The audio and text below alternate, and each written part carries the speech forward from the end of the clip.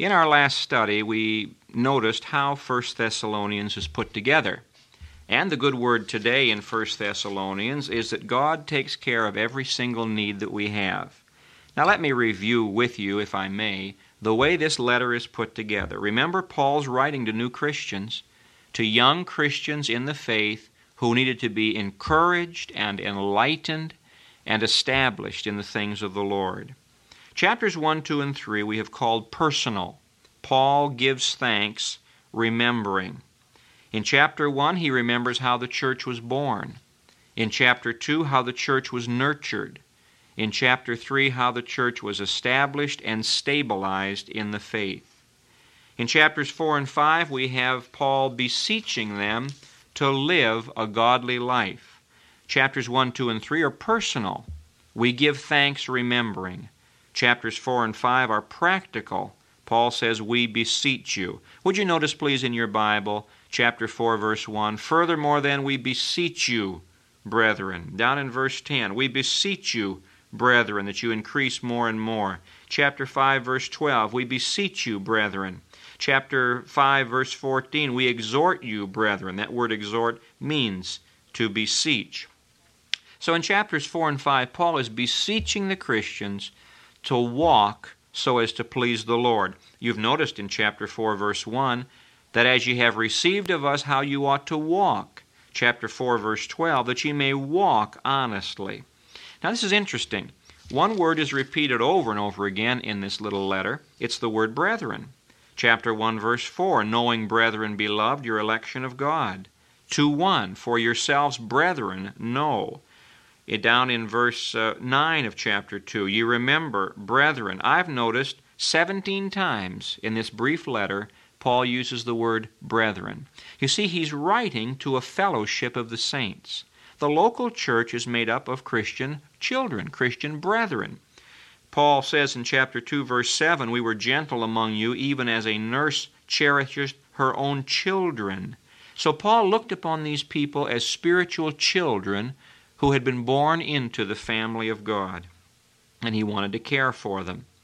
Now we also noticed last week that the Lord Jesus Christ is emphasized in this book as his return is emphasized. At the end of every single chapter, the return of Jesus Christ is emphasized here.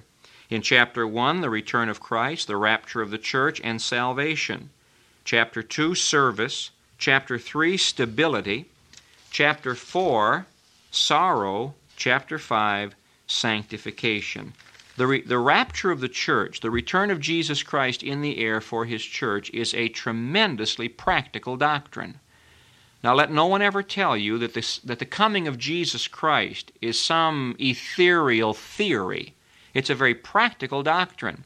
When a person is saved, then he looks for Jesus to come back. That's chapter 1. Why does a person serve the Lord? Because he expects that one day Jesus will come back. What is it that establishes a Christian? Well, chapter 3 says it's the coming of Jesus Christ. What is it that takes us through sorrow? Well, chapter 4 says it's the return of Jesus Christ.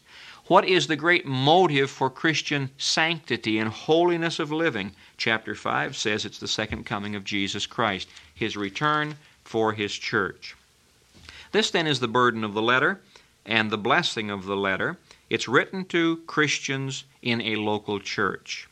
Now let's begin with chapter 1 and see what Paul has to say about this church. Chapter 1 tells us how the church was born. Now, I trust no one will misunderstand me for saying this, but I must be honest. The local church today is not looked upon in New Testament light. I fear that too many Christians are looking for the excitement and the allurement of some other organization. The local church, as far as I am concerned, is the most important agency in God's program today. Now, God has raised up many, many agencies to serve Him and to win souls and to get His work done. I know all the faults and failures of the local church. Young people so often say, well, Brother Wiersbe, my church is boring, or I don't want to go to church. Well, that's the wrong attitude. The local church is God's established agency for getting His work done in this world. And these other organizations, as important as they may be, would fall apart tomorrow were it not for the local church. It's the prayers of the local church, it's the giving of the local church, it's the working of the local church that makes these agencies exist. I myself have shared in the ministry of extra church organizations. I appreciate them. I was won to Christ through the ministry of such an organization. The seed was sown by the church I had attended since I was a little tyke, but the harvest was reaped by another organization. Now God gave the increase. But Paul is writing here to brethren in a local church. Now, if you're saved today, God expects you to be a part of a local church. I make no apology for saying that.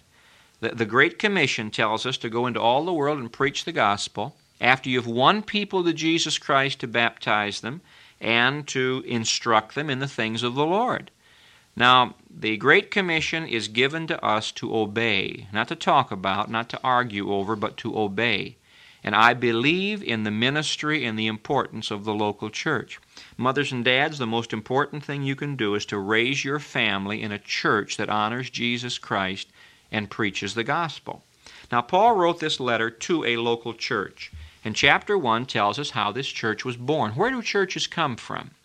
Are churches suddenly brought into existence the way a club is or some fraternal organization? No.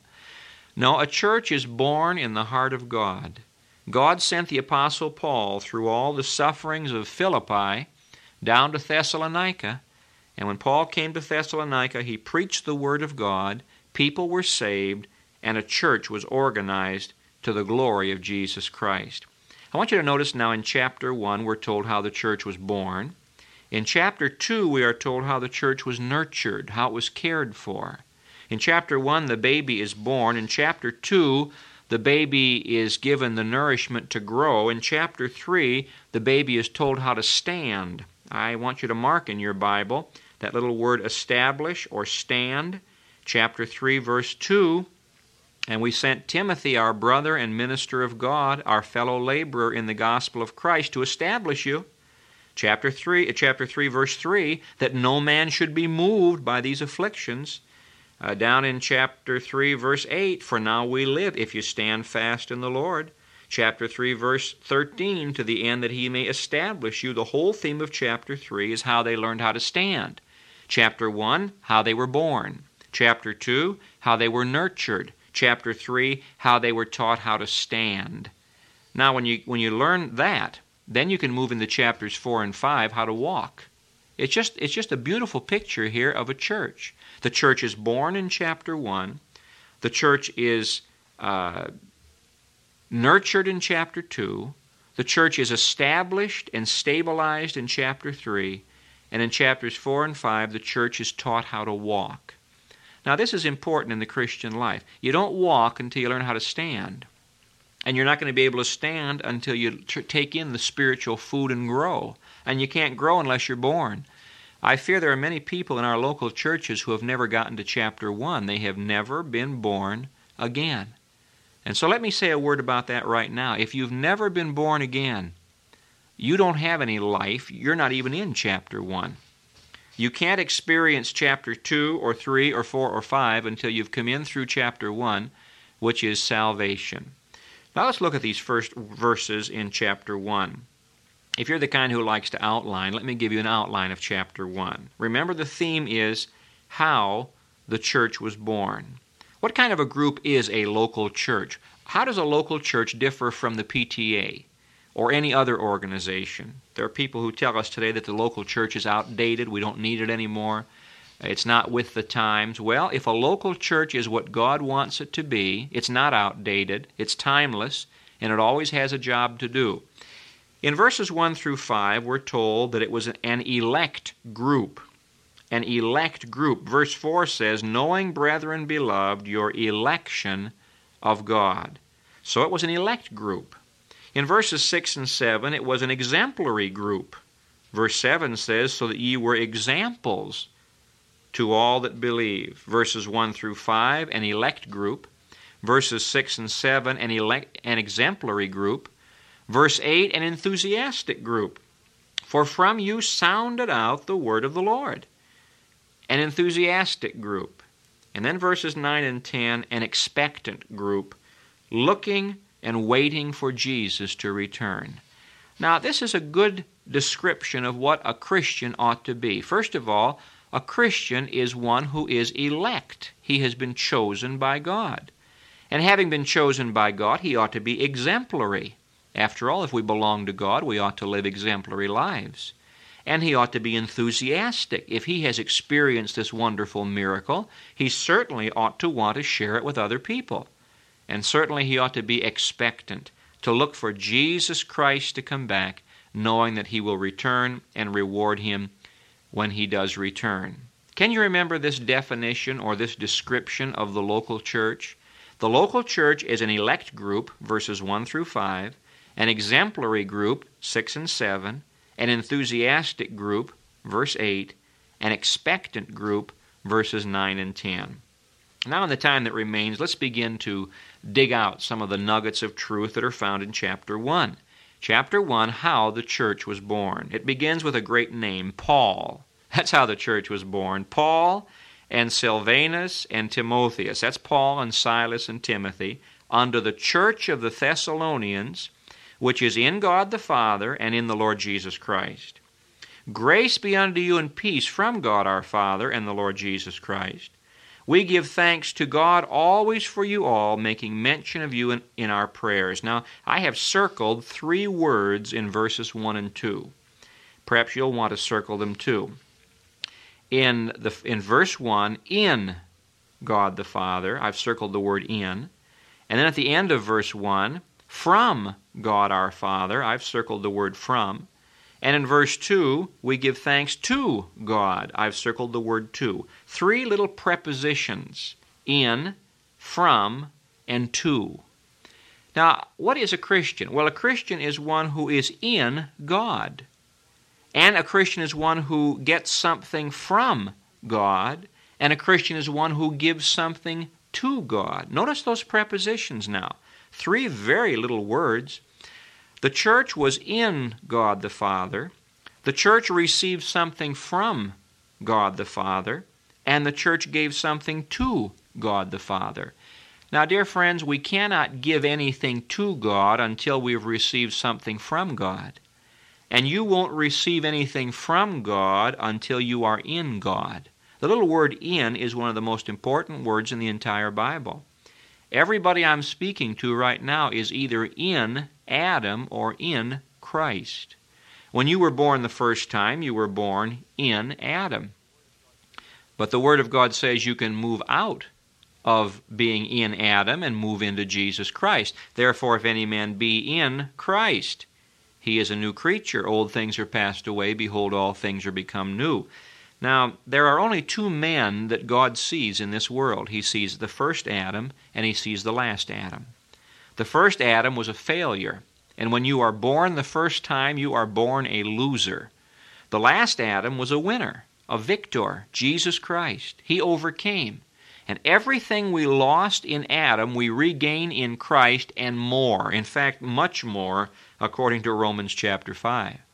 And so I want to ask you as we close this little lesson today, the good word is the word in. Are you in God the Father, and are you in Jesus Christ? You say, well, Mr. Wiersbe, I'm in the church, I'm in the Young People's Society, I'm in the choir. Are you in Christ? Are you in Him? Have you put your faith in the Lord Jesus Christ so that you can honestly say, I am in Him and He is in me? Now, we'll pick this up again next time when we look at the good word once again.